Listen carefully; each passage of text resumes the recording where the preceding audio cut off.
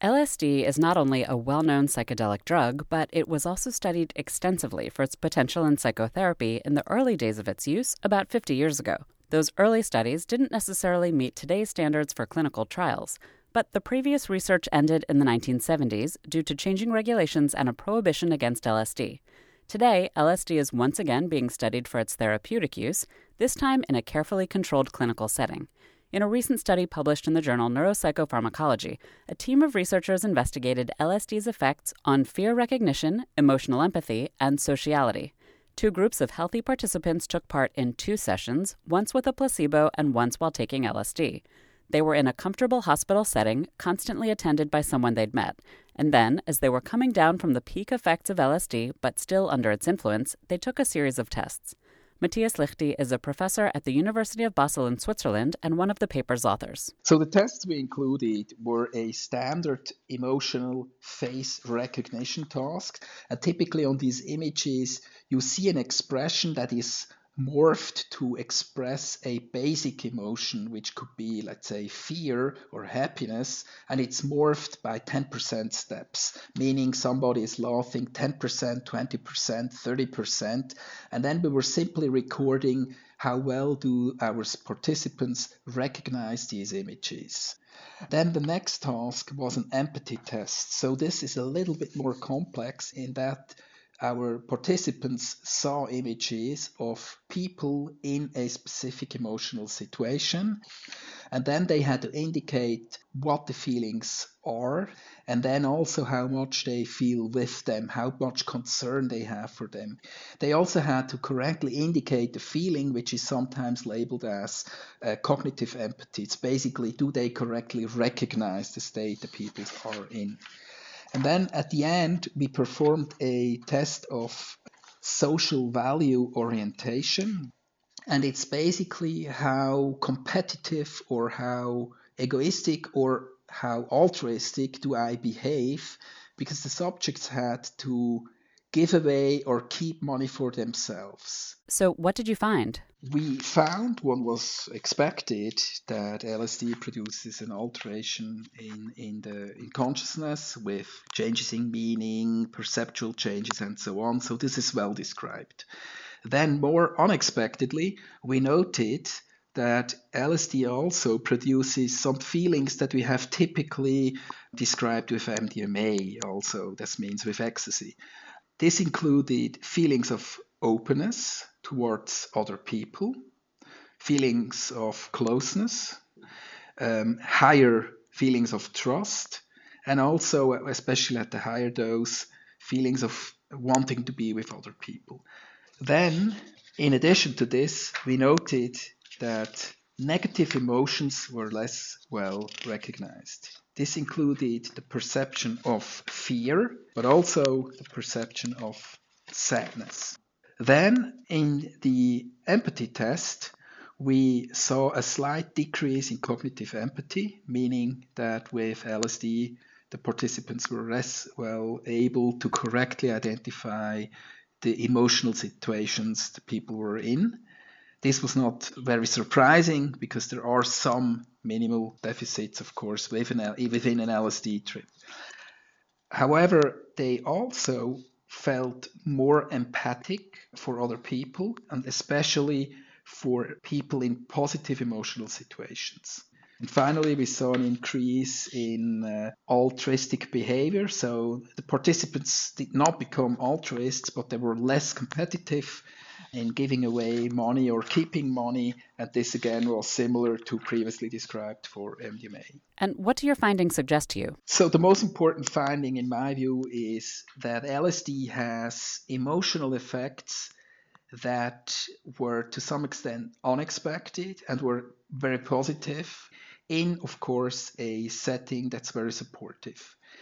And especially if we less well recognize negative emotions, then this could be of interest for any psychotherapeutic setting. Liechti says that the positive emotions could help the patient feel closer to a therapist. And if the patient under the influence of LSD is biased against negative emotions such as fear, this could help him or her be treated for such negative emotions.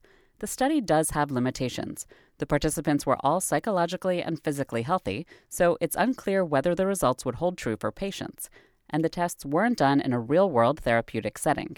And there are yet other studies still to be done on LSD, says Liechti. What we saw lately were many neuroimaging studies. And certainly we want to try to link what we see in these tests and in terms of subjective effects with the changes that we can assess using these different techniques of brain imaging. So this will be one area that we would like to link these two more objective measures with the more subjective measures. Then there are many basic aspects that have not yet been addressed with LSD. A very simple one is that we know very little about the relationship of the plasma concentrations of this substance with its effects. So typically when you develop a medication, you start with measuring the medication in the blood, which is called pharmacokinetics. So this so far has only been done once or twice, and actually within these studies for oral LSD. So this is very surprising. Even in the many imaging studies that we now have, or the many data that we have from a few imaging studies, correctly said, we don't really know what the presence was of the actual substance in plasma. So many of the requirements that we today have for up-to-date studies are not yet met. So there are clearly a lot of holes in LSD research. What are some of the major challenges in moving this field forward? So far, there have been many regulatory issues, political issues. So in many countries, it was or is still not possible to perform an LSD study, typically because the substance is scheduled as having no medical use. But recently we had studies in typically the UK and now also in Switzerland. So it seems to be possible, at least in some countries, and others will probably follow. Another issue is that the development of a new medication today would be very expensive, and this is typically pushed forward by the pharmaceutical industry. And in the case of these substances that have been around for a long time, probably it's more the public or private foundations or non-profit organizations who will have to pay for this. So funding could be an issue. So a lot of the money that researchers will have to get for performing such studies will actually go into synthesizing the substance, monitoring studies, doing quality tests on the substance itself, but also on the data that is being gathered. And this is certainly a novel high hurdle for any type of medication development. Based on your research, do you see potential for the clinical use of LSD if it can get past these hurdles? It seems that there is an interest of the public in having such substances. It seems even that some patients self-medicate their disorders using LSD or similar substances in an unregulated context. There could even be people providing such therapy, but it's not within a fully authorized medical setting. So obviously there is an interest by patients and very likely by the general public in having such substances being studied at least. So I would say the big advantage now is that we are realizing that these substances should and can be studied, and we are not categorically saying there is no benefit. I'm not saying there is a benefit, but we need to test it first.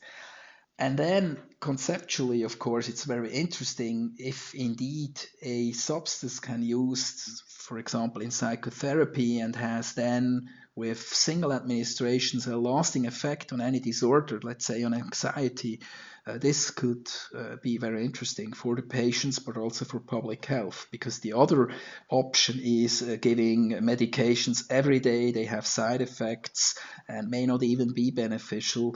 And certainly a treatment that helps with single doses in the context of psychological or psychotherapy, that is of interest. And there seems to be an interest of the patients as well. They often prefer psychological treatments to daily medication. This is the podcast for the journal Neuropsychopharmacology. Matthias Liechti is co-author of the article LSD Acutely Impairs Fear Recognition and Enhances Emotional Empathy and Sociality. To read this article, among others, visit www.nature.com/NPP. I'm Cynthia Graber.